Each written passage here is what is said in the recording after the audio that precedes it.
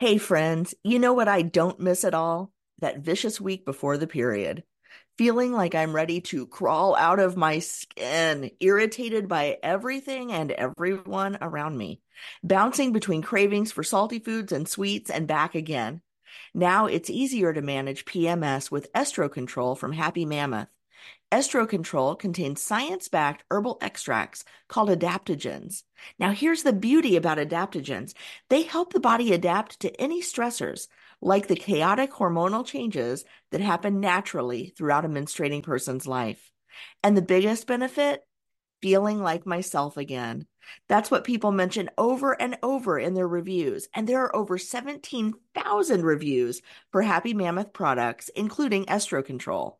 For a limited time, you can get 15% off your entire first order at happymammoth.com.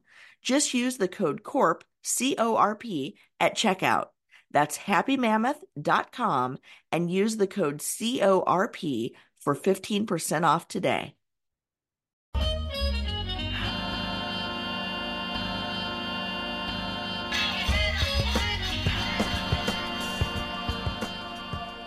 What's up, y'all? It's Zach with Living Corporate. And look, you know what we do. We have real talk in the corporate world, and we do that by centering marginalized voices so that we can actually amplify and center marginalized experiences at work, right? And so we're having these conversations with thought leaders, with educators, with writers, with executives, with entrepreneurs and social influencers and activists and elected officials, anybody really, all around, again, centering and amplifying the most marginalized voices in the workplace. And so today we have a returning guest, frankly, a friend of the show. You know what I mean?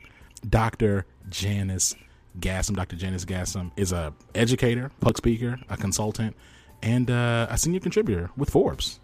Dr. Gassam, how's it going? It is going well. Thank you so much, Doc. I really appreciate you amplifying my voice and consistently amplifying my work. I love that we, have built this support system, and I think that's so important that we are, as quote unquote, marginalized people, we're supporting each other. Well, I mean, it's not, you make it very easy. You do great work, and your work really is what needs to be centered and focused on right now. I'm really curious, as white folks are apparently learning what racism is for the first time, how have your what does it look like in your field? Like, are you getting more requests right now? And last time you were on the podcast, we talked about the fact that a lot of folks would ask you not to talk about race. What does it look like now when you have clients reach out to you with requests? Wow, that's a great question. And things have blown up and have exploded as far as I've been getting so many requests for racial equity workshops. And that's, I'm partial to those workshops. Those are my favorite. But it's just so ironic because even, less than a year or so ago, I would have these discovery calls with clients and, who want me to come in and do a workshop or a training. And they have specifically said, do not talk about white privilege. Do not talk about race. They prefer me talking about the safe subjects like emotional intelligence, which I'm fine with talking about that. But I think that it's limiting in that if you're not willing to engage in the conversation, nothing is going to change. So I'm cautiously optimistic. And I hope that the momentum is still here after the summer is over. And I try to impress upon the leaders that, one workshop is not going to change anything. Whether it's me or somebody else, you need to be bringing people in to facilitate these continuous conversations. I think that is really important, and people seem like they're starting to get it. So, I'm excited about this moment in time right now. I've never been busy like this before since my career started. So I think it's an exciting moment, and I'm trying to take advantage of it.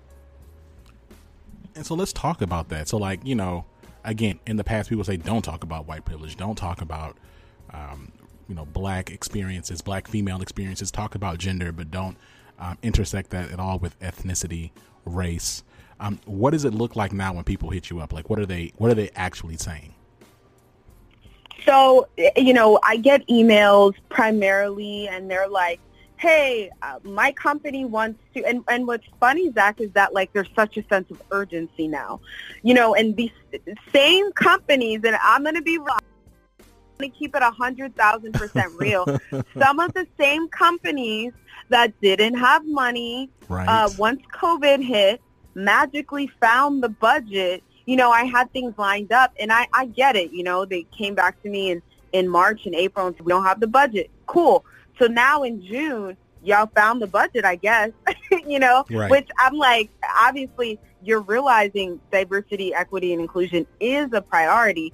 So it's usually, the requests come in the form of an email. Yeah. I appreciate that people have really been sharing my content on social media. So people often find me either through LinkedIn or through Instagram, and they say, hey, I saw you talk about race and we need this at our company. So when can you find a time to speak, or how much do you charge workshops, or what do your workshops entail? So, that's pretty much what it seems like. But with some of these requests, it seems like there's such a sense of urgency, and that worries me a little bit, because I think that it's not like a quick Band-Aid. Right. I'm happy to do the workshop. I've been doing these workshops. I've done many workshops, and I already know the structure and everything. However, I think that you have to have long-term objectives, and I don't know if a lot of these organizations have long-term objectives. It just seems like they want to do something, so it looks like they're not doing nothing. Right. What is concerning about that, anxiety inducing for me, transparently, right, is it is like it's very reactionary. And it reminds me of Martin Luther King's letter from a Birmingham jail, like that portion where he talks about the white moderate and like how they're more concerned about false peace with an absence of justice. And so even now in this moment, I'm like, okay, are y'all just trying to mobilize something really quick just to say that y'all did something so that you don't have uprisings within your companies?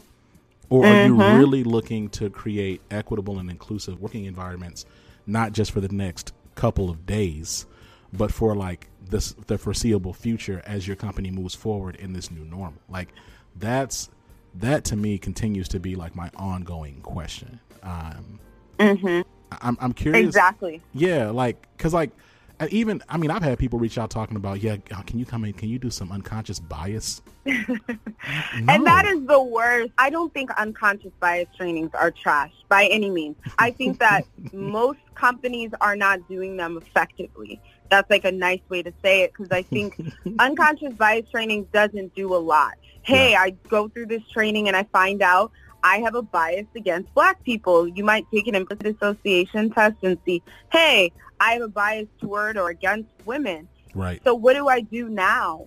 It's like, cool, now I recognize my biases, but if there's systems in the organization that allow bias to persist, it doesn't matter that now I know how to not say microaggressive statements, because there's like bias entrenched and baked into the fabric of the company. Right. Like in the way that they hire employees, that they're using a referral. All of these, or many of these consulting companies, it's all referrals. It's all Jim knows Bob, who knows John, and that's how you get jobs. It's primarily who you know and not what you know. And I think that there is benefits to referral hiring programs and systems, but I think the way that they're currently being done is just like creating this echo chamber of the same types of people. So like I always encourage organizations to look at their systems and say, like, are Black people being promoted at the same rates as other people? Because it's cool for you to say, but look, no, we have a lot of Black people, but they're all in lower level positions in the organization. Right. But are they in senior level positions? And if they are, how long are they staying? Because a lot of these tech companies, I love that they're being transparent and putting out these diversity reports, but they're not telling us how many of those Black people or those Latinx people or those women are staying in those roles. Because they're like, look, 13% of our population is Black. Yay! That went up 1% from last year. Right. Yay! But it's like, are those the same Black people, or did you just hire a bunch of new ones and then those same ones will quit? Exactly. So I think that looking at why there's this revolving door, particularly of Black people, like in the tech industry and in all of these industries, the fact of the matter is that like Black people, a lot of us are not staying in companies, and part of the reason, a large part I would say, is because of the hostile work environments that we're working in. 100%. I mean, so Living Corporate, we've put out a couple of white papers, but like there's a few different reports, but they're like very rare, like that talk about like turnover percentages. And like, so like I've yet to see anything that explicitly says the turnover for this group is this. I've seen, and like we've cited sources that'll talk about the fact that that Black and brown turnover is like 2 or 3 times higher than their white counterparts. But like, you're right. Like there's no annual reporting that shows, hey, you know, our Black employees are 4 times more likely to leave within their first 2 years than their white counterparts. Like that's not those rates are never discussed, but you're absolutely right. Exactly. I think it's important. And I mean, because these companies tout that they're so diverse. And I think that that's something important, that not just we focus so much on the diversity piece. That is important to say, hey, look, we actually have diverse representation, but also like, are they staying? Because if you're using stock images with Black people and that look diverse, that make your company look diverse, but then I get there and I'm like, I'm like the only Black person, that's like false advertising. And there's a lot of that going around. You know, I know the new buzzword is like performative allyship. And there's a lot of that going around with a lot of different companies that shall remain nameless. But I'm glad to see people are really calling them out, these companies out, and saying, you posted Black Lives Matter, but you asked us not to wear Black Lives Matter stuff, or you have no Black people in senior positions, or you have a hostile work environment where Black people don't feel comfortable. So, like, it's cute to, you know, and I wrote an article, like, it's cute to post Black Lives Matter, but, like, we want to see, like, policy changes. That's nice and fine and dandy, and I appreciate your statement because that's better than your silence, but I want to see more. And I'm glad that people are demanding more of their companies. I wonder, I still don't think that organizations, and your piece was incredible. We're going to make sure that we link it in the show notes for those who didn't see it. Oh, thank you. You're welcome. But what I don't think organizations understand is that, like, if they come out here really loud externally about all things they're going to do to combat racism and inequity and things of that nature, but then, like, internally, their policies and their cultures, their practices, their behaviors don't change, like, that's going to create more resistance, higher turnover, higher disengagement than they had in the first place.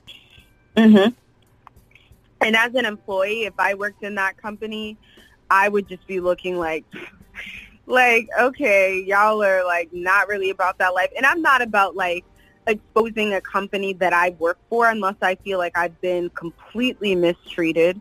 And I definitely felt like that in workplaces, but my industry is very small. So I just silently exit a company, and I might speak of it, but not give specifics and names and things like that. But I think that you're opening your company up to that type of negative publicity from employees if you're not like authentic in the things that you do. And I mentioned this before in a few speaking engagements I've done, but I had a friend who works at a very well-known consulting firm.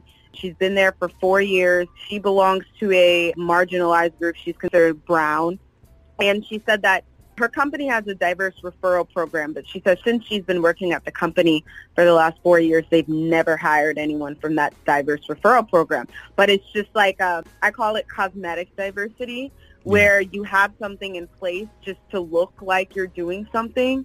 You look like you're actually about that life, but a lot of these companies are not about that life. So I think that that's just not a good look. If you're going to like the talk, you have to also be doing things that show that you're actually putting your words and your intentions into action. I agree. And to your point around like negative press or attention, I think also, I don't know if this is generational, because even I, as someone, I'm 30, right? So like, I'm not young, but I'm not older. I'm not old. I probably still don't fully appreciate how easy it is for something to go viral, especially something negative. But it's like really, really easy. Like there's so many avenues and mechanisms to like share your voice now. And I just don't know if organizations appreciate that. And the fact that, doing that today, like airing things out, like putting people on blast, is not an automatic career ender like it might have been like 5 or 6 years ago. Like if you put somebody on blast now, like that doesn't mean that your career is over. It means you just like you may be actually heralded as a hero, depending on how you do it, right? You're absolutely right. And just like a lot of these racists who say and do things after a year or so when the public forgets they're able to go and get jobs, the same I think can be said for employees that put their companies on blast, because so many things are happening in our lives that we forget. Like, I don't remember all these people's names. Are we still going to remember Amy Cooper? Well, we will, because I guess there's a law now with her name. But are we going to remember all of the barbecue Beckys, like what their actual names are? Right. Probably not. So I do think that you're absolutely right in that companies, I don't think, quite appreciate and understand how easy it is for people to get information out and just share their story and just share this company has a crappy environment. And you actually shared with me last year that internal memo, that Medium article that those black, I believe are all black or somewhere Latinx, Facebook employees wrote about the toxic work culture. Yes. And, there's so many avenues to write anonymous memos and things like that about your company. And so that's not the type of press and reputation that you want. No. So I'm really happy that people are like, we need to change. We are really I've been getting requests back from the most fascinating industry that I never even expected. This person is reaching out and that person is reaching out. A fitness company reached out to me and said that they wanted me to do a webinar. A jewelry company reached out to me, and I was just wow, so it's every industry, it's industry wide. So I think that has really been interesting to me, is that everyone is waking up and saying, whatever industry we're in, this is a problem that is not specific to our industry. Everyone is having these issues and needs to figure out, how do we create an environment that is inclusive to Black people specifically? Because I think that a lot of times the conversation gets watered down and we talk about other groups, but we don't focus specifically on Black people and Black liberation and things like that. And I think that that's a huge part of the reason why we're here, is that we have more ease with talking about LGBTQ plus issues or gender issues than we do racial issues. You're absolutely right. And I think a large reason of that is because white people can be women and white people can be gay, but white people can't be Black.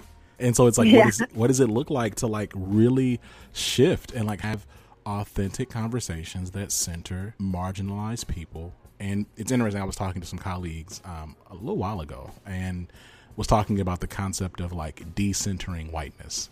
And they were like, well, what do you mean? And a large way that we center whiteness is just in our language, right? A lot of the terms and things that we've created, we create those terms to avoid Blackness and to avoid the reality of harm. So it's we'll have these conversations and we'll talk about, we'll say bias when it's and bias it fits technically, but it's what you're also talking about is white supremacy or just racism. Yeah. Right? We're not talking about this isn't bias softens it sometimes. In certain ways, bias softens in the same way that it's not I have a bias towards Coca-Cola versus RC Cola. No, I genuinely think this person is less than me, and by relation, because of that, I treat this person differently. That's different. And then, so anyway, not to go on a rant. So I do think this segues well, though, into your podcast, Dirty Diversity. Yeah. So I actually started the podcast during Black History Month, and it was important for me to not only start it during Black History Month, but the first episode was ironically why your Black employees are leaving, because I don't think that we're talking about these things, and I think that we conflate people are with Black people and we lump everyone together. And I think for the sake of conversation, it's easier to just say Black and brown people, and it is, because your closeness to Blackness will impact your experiences, and there's Latinx people who are stopped as much as us when they're driving, who experience racism just like us and things like that. So I think it's easy to say that, but I think it's important to put a particular focus on the unique experiences of Black people.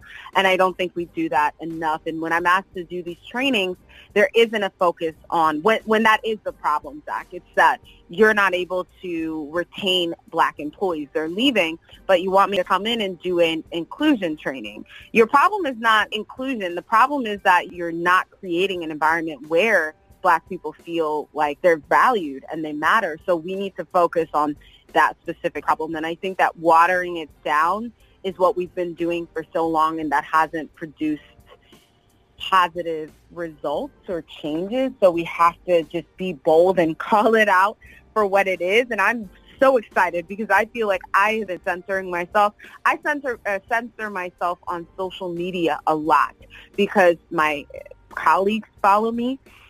So I can't be like white supremacy. I can't be using that language a lot because, my colleagues follow me and all of these things. And I know in my field, that's going to get you, that sort of thing is not going to sit well with. But now I feel like I can say what I really want to say, especially in the workshop. And I think that that's going to make people comfortable. But for me, my goal isn't to make people feel happy. My goal is to help you change and help you create better organizations. And the way to do that is I'm going to have to say things that are uncomfortable, and you're going to have to evaluate your role and how you've contributed to inequitable systems and oppression and things like that. Right. And for a lot of people, this is the first time that they've ever taken a look in the mirror. And just in speaking with different white women, they've said that to me, where they said, and millennials, they're young, they're like, this is the first time I've really taken an honest look at myself. And even though I have Black friends and, I dated a Black guy, maybe I have white supremacist views. And it's like, yes, you do. You do. Every white person who's born and raised in the U.S. has internalized white supremacist views. And a lot of it is just baked into our American fabric. So it's like recognizing that and then using your privilege and your power to impact change. I think that really leads us well into the book that you recently, by the time this airs, it'll be published. So let's talk about the book. Yes, and thank you again for the opportunity to just share my work with your audience. And it was important to create the book, but now I'm already thinking of number 2 and how it needs to focus specifically on race. But so I wrote Dirty Diversity as a very simple, practical guide and implementable ways that you can create more inclusion and equity into your workplace. And the thing that I've learned in the years that I've been consulting now for 2 years or so, and I've learned so much. When I started doing these diversity workshops, I knew nothing. I didn't know anyone personally that was close to me that did any sort of, I didn't know consultants like that. Just people I went to school with who work at large consulting firms, but I didn't know independent consultants. So I had to figure a lot of things out on my own. I had to bump my head multiple times. So the book is written in 3 different sections, and the first section is for managers. And it's things that are so simple and easy to implement into your workplace. You might say, why didn't we think about this? Or why haven't we been doing this? But it's simple ways to create more inclusion in your workplace.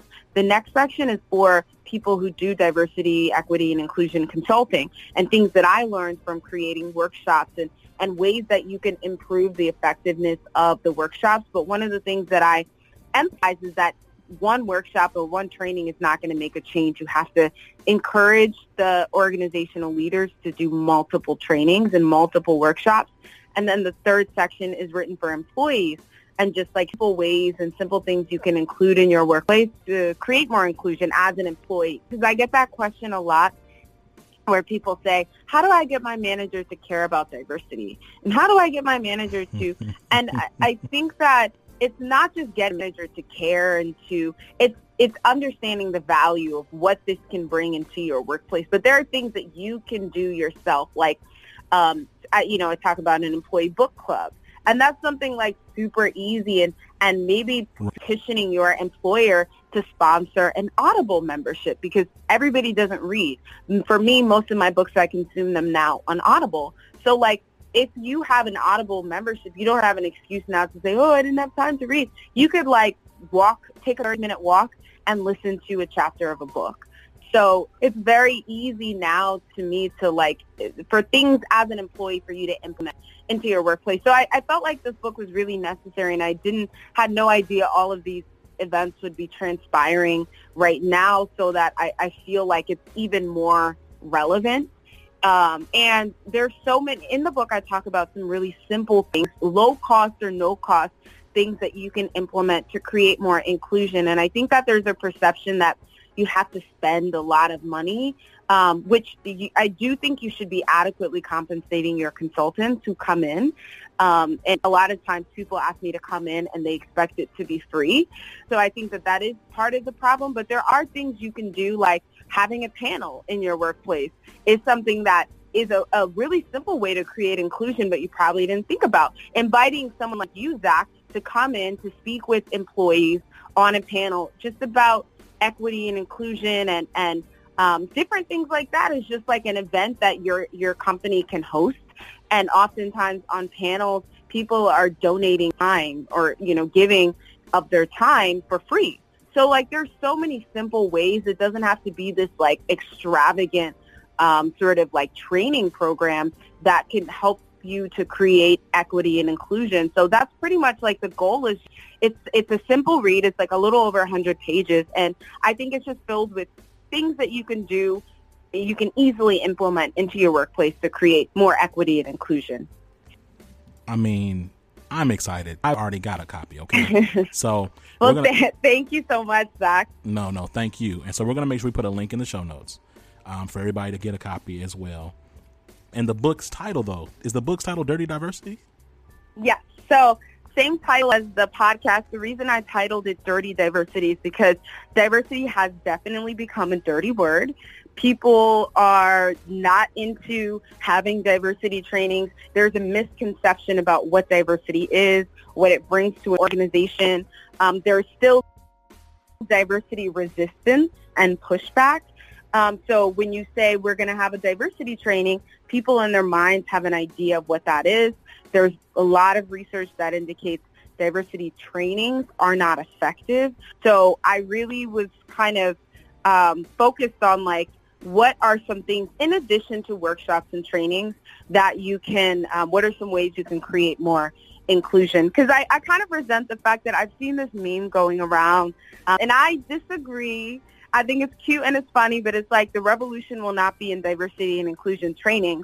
And I disagree with that. I think, have you seen that meme before? I have. I hear you. I was like, I don't agree fully. I think when done effectively, workshops, if they're done, if you're having workshops every month, in addition to a multitude of other things like mentorship programs, I think they can be effective. I agree. I think authentic, intentional workshops paired with other systemic solutions are effective. I think most people, when they think about these workshops, they're not talking about the types of work that you do or the type of work that like Dr. Erin Thomas at Upwork that she does. Thinking more about like the very white comfort centered diversity of thought type workshops. Those are not going to lead us to no revolution. But I get you about, intentional, intelligent, competent workshops along with other things are very effective. Yeah. And that's that was my thought. I was like, everybody's kind of, and I try not to curse, but everyone's kind of like crapping on diversity and inclusion trainings. And I do think that in itself, one training is not going to change anything, but yeah. The problem is most companies don't even have ongoing trainings or workshops. They have one once a year, if that. A lot of them have never had any sort of training, yet every year they have sexual harassment training, which I find to be interesting. But well, it's typically to check a box, right? From like a legal perspective, like that's typically what they're doing, or so they can at least say, well, we do this and we do it regularly. It's not really about any type of behavioral change. Exactly. Yeah. So it's like to check a box. So really like how to overcome this this idea that diversity has become a dirty word. What are some really simple things? And I'm telling you, it's such a practical, simple, I'm not using any like jargon that you wouldn't be able to understand. It's very like a simple guide. You open it, you read it and say, oh, this is something like so simple. Why aren't we already doing this in our company? Right. But you'd be surprised. To me, like something like a blind resume system. When people tell me they can't find black candidates, can't find black engineers, I'm like, do you have a blind resume system? And they're like, no, what's that? And that to me is something that I think is so simple, but a lot of people just don't know. So that's really like what the purpose of me writing this book was, like simple things that you think a lot of people know, but they might not. And it's just like so simple to implement into your workplace. It's not complicated at all, right, outside of just workshops that you can do to create more inclusion. Man, this has been super dope. What else do we need to talk about, Dr. Gasman? Because I want to make sure I give you your space. So much. There's so much. All the performative allyship. Oh, yo, let's go in on that real quick, actually. Yeah, no, this is good. So, side note, y'all, for those who are kind of behind the scenes, typically I send out like these very detailed questions before each podcast. But, for people that like, we kick it or like we kind of get each other's style and energy, we kind of freestyle. So this is actually a freestyle, y'all. That's why we're actively trying to think about what we're going to next. We got a little bit more time.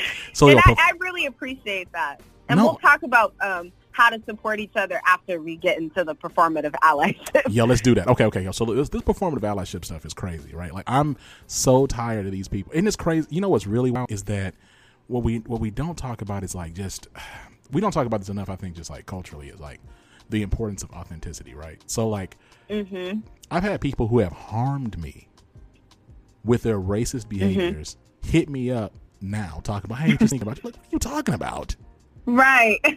Why are you talking to me? And why would the first thing when you reach out to me not be about the harm that you caused, that you caused? Like, these are like racist behaviors, right? Like, these are like things that you gravely harmed me personally and professionally, right? Like, it's not like you walked by, you touched my hair and said, oh, this is like my little pet lamb's hair back at my Meemaw's house. Like, no, this is, you harmed me.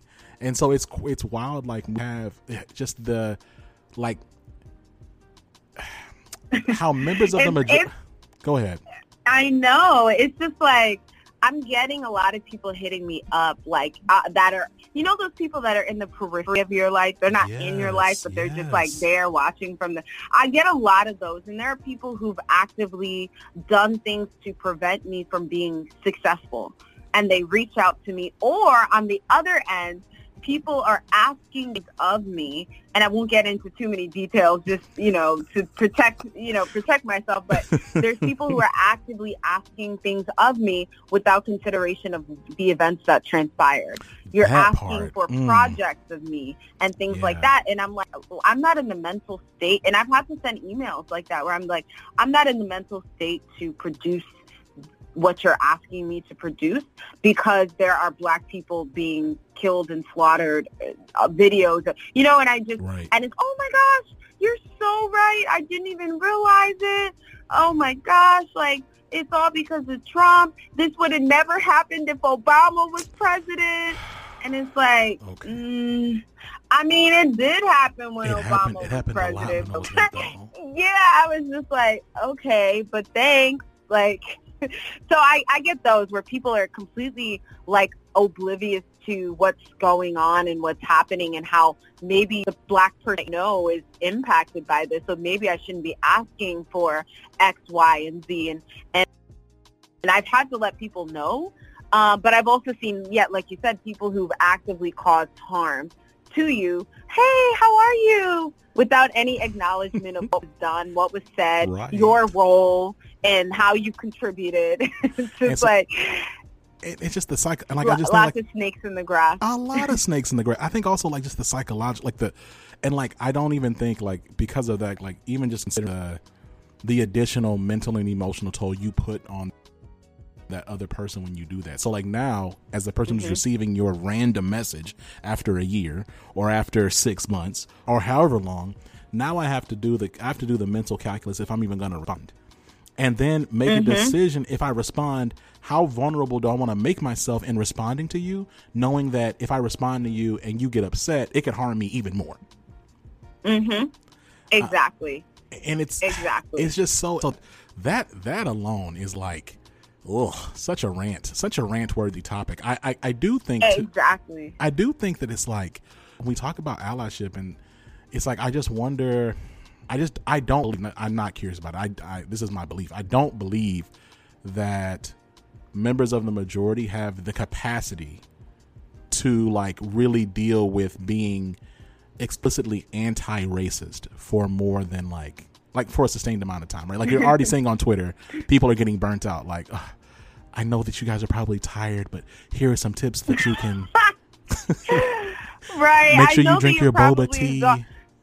No, and you're absolutely right. And it's like, it's exhausting in that, and I know a lot of white people are confused because in one breath we say you should be checking on your black friends, but in another breath, it's like we getting binged and pinged and all of this like left and right. And then you keep having to revisit the conversation of like, you know, why aren't you answering my text messages? I hit you up to check on you.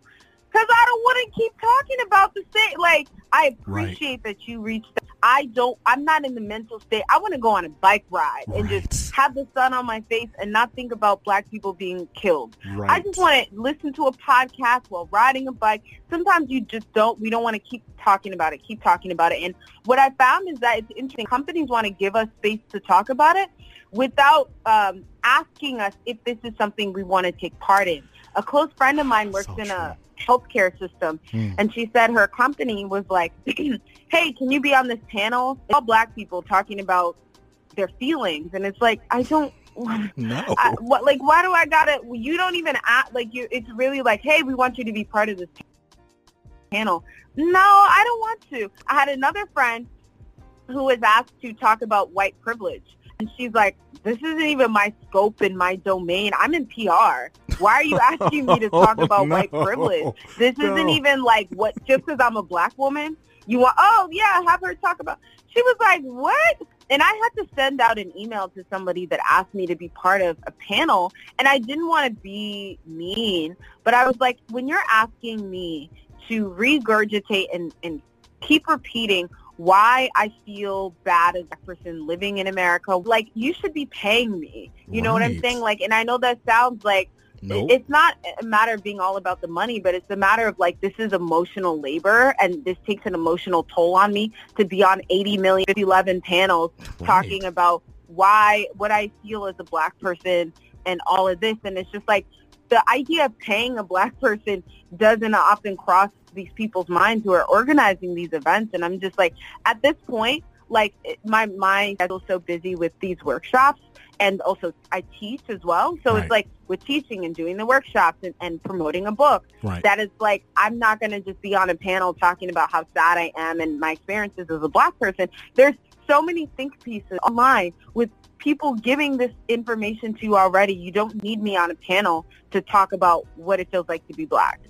I hope I'm not being too too raw. Like, but it's just, that's how I've been feeling lately. I see where you're going, and I will meet you there. So look, folks who are asking, please stop asking us to talk about our feelings for free. I need y'all to stop. Yeah. Many of you listen to the podcast, right? Like, and I say you, I mean aspiring allies and white executives. Stop.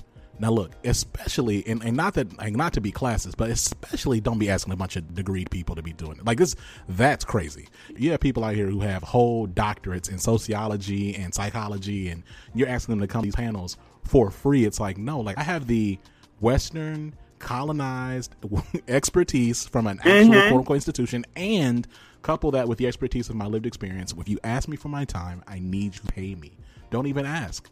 I've had people ask me for my time to do things, and I'm like, first of all, do you understand how much like I'm gonna feel drained after this, because I'm gonna talk about all these things and no one's gonna come back to me with like any tangible resources or support. It's just gonna be me like giving out. Like, you have a podcast where you talk about all these things. You invite people to talk. And then it's like, on top of that, you write about these things. Right. On top of that, you work full time. On top of that, you're a father and you have a wife. Like, it's just like, y'all got to think about all of these things. It's just like, hey, can you explain to me, like, No, No. I can't. I I'm can't. sorry. I can't. And shameless plug, like to your point, like Living Corporate, it's not like we're just like a random podcast. Like you can go on our website and type in anything and a bunch of stuff will pop up. Like we have a whole database. So you can educate yourself. And like there's other free resources. Like I think it's so inappropriate during this time, like going back to what you said earlier about organizations, again, white leadership who have either like intentionally or unintentionally like been the cause for people to exit their places of work are now like sending out these emails with a bunch of different options to have quote unquote real talk sessions. And like who made you a luminary on the subject, one, but then two, like why you just presume that I even want to do this? But the challenge, Dr. Gassim, is like there's also like the reality which we don't talk about enough. And like shout out to Brittany J. Harris of the Winners Group. I see you. She talked about it like explicitly. This was some months ago, about the fact that like power is like the silent P in DE&I, right? Like it's like we don't talk about the fact that like, yo, if somebody like a senior executive sends out something to have one of these conversations, there's going to be a certain percentage of marginalized people who feel pressured to join it simply because the person who sent out the invite is in power, right? Like there's a power dynamic that we don't want to address. And also when you ask people to do things, like 9 times out of 10, the black and brown folks you ask to do this type of work or like to randomly jump in this, it's not even their expertise, they're going to feel pressured to say yes because you're in charge. And then when they show up to do whatever you want them to talk about, white privilege, their own lived experience, whatever, they're going to be pressured to not be as honest as they would even like to be because they know that they might get fired or there may be opportunities withheld from them if they say the wrong thing. Exactly. And I'm actually doing a workshop tomorrow, and the two individuals reached out to me to do the workshop. They had told me they don't want to be part of the facilitation. Wow. Because there's 500 people who are part of this workshop, and they're worried because in their industry, it's of course not what you know, it's who you know. Right.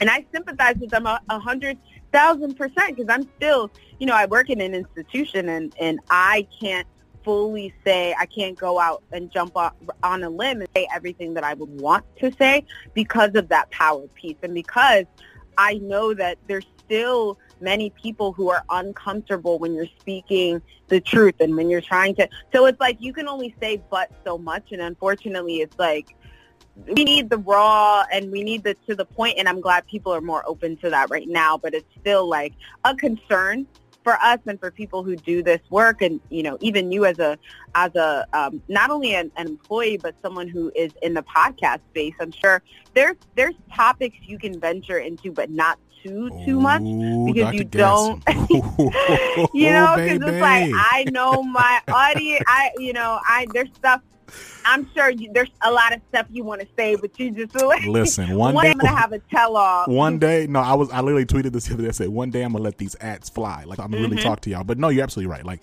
the power. I love that. Yeah, it dictates like literally everything, right? Like, so like I talk differently now because I work. I have a 9-to-5 job. Like the day that I do live in corporate full time, I'm still not gonna be able to talk as free because I'm gonna have clients. And my clients need to know and respect the fact that, I won't air them out one day. You know what I mean?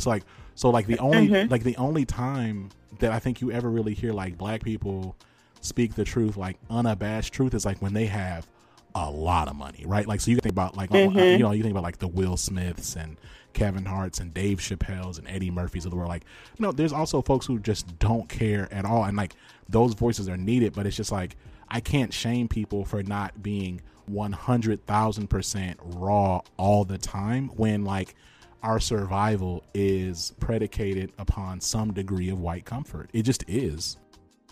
We can't just say, we can't speak the truth like we want to. Like, I believe I speak the truth pretty consistently. Like, don't get me wrong. Like, but there are certainly I'm halfway joking about it. It's like, there are things that I would like to be much more explicit about, but I can't, especially I have a daughter, you know what I mean? Like, you gotta be, you have to be careful. So let's talk about this. Let's talk about supporting each other during this time. So we're talking about like the emotional labor that we sometimes get pressured into performing, or just the increased emotional labor during this time, but also just the general amount of labor that just in being Black and brown in majority white spaces.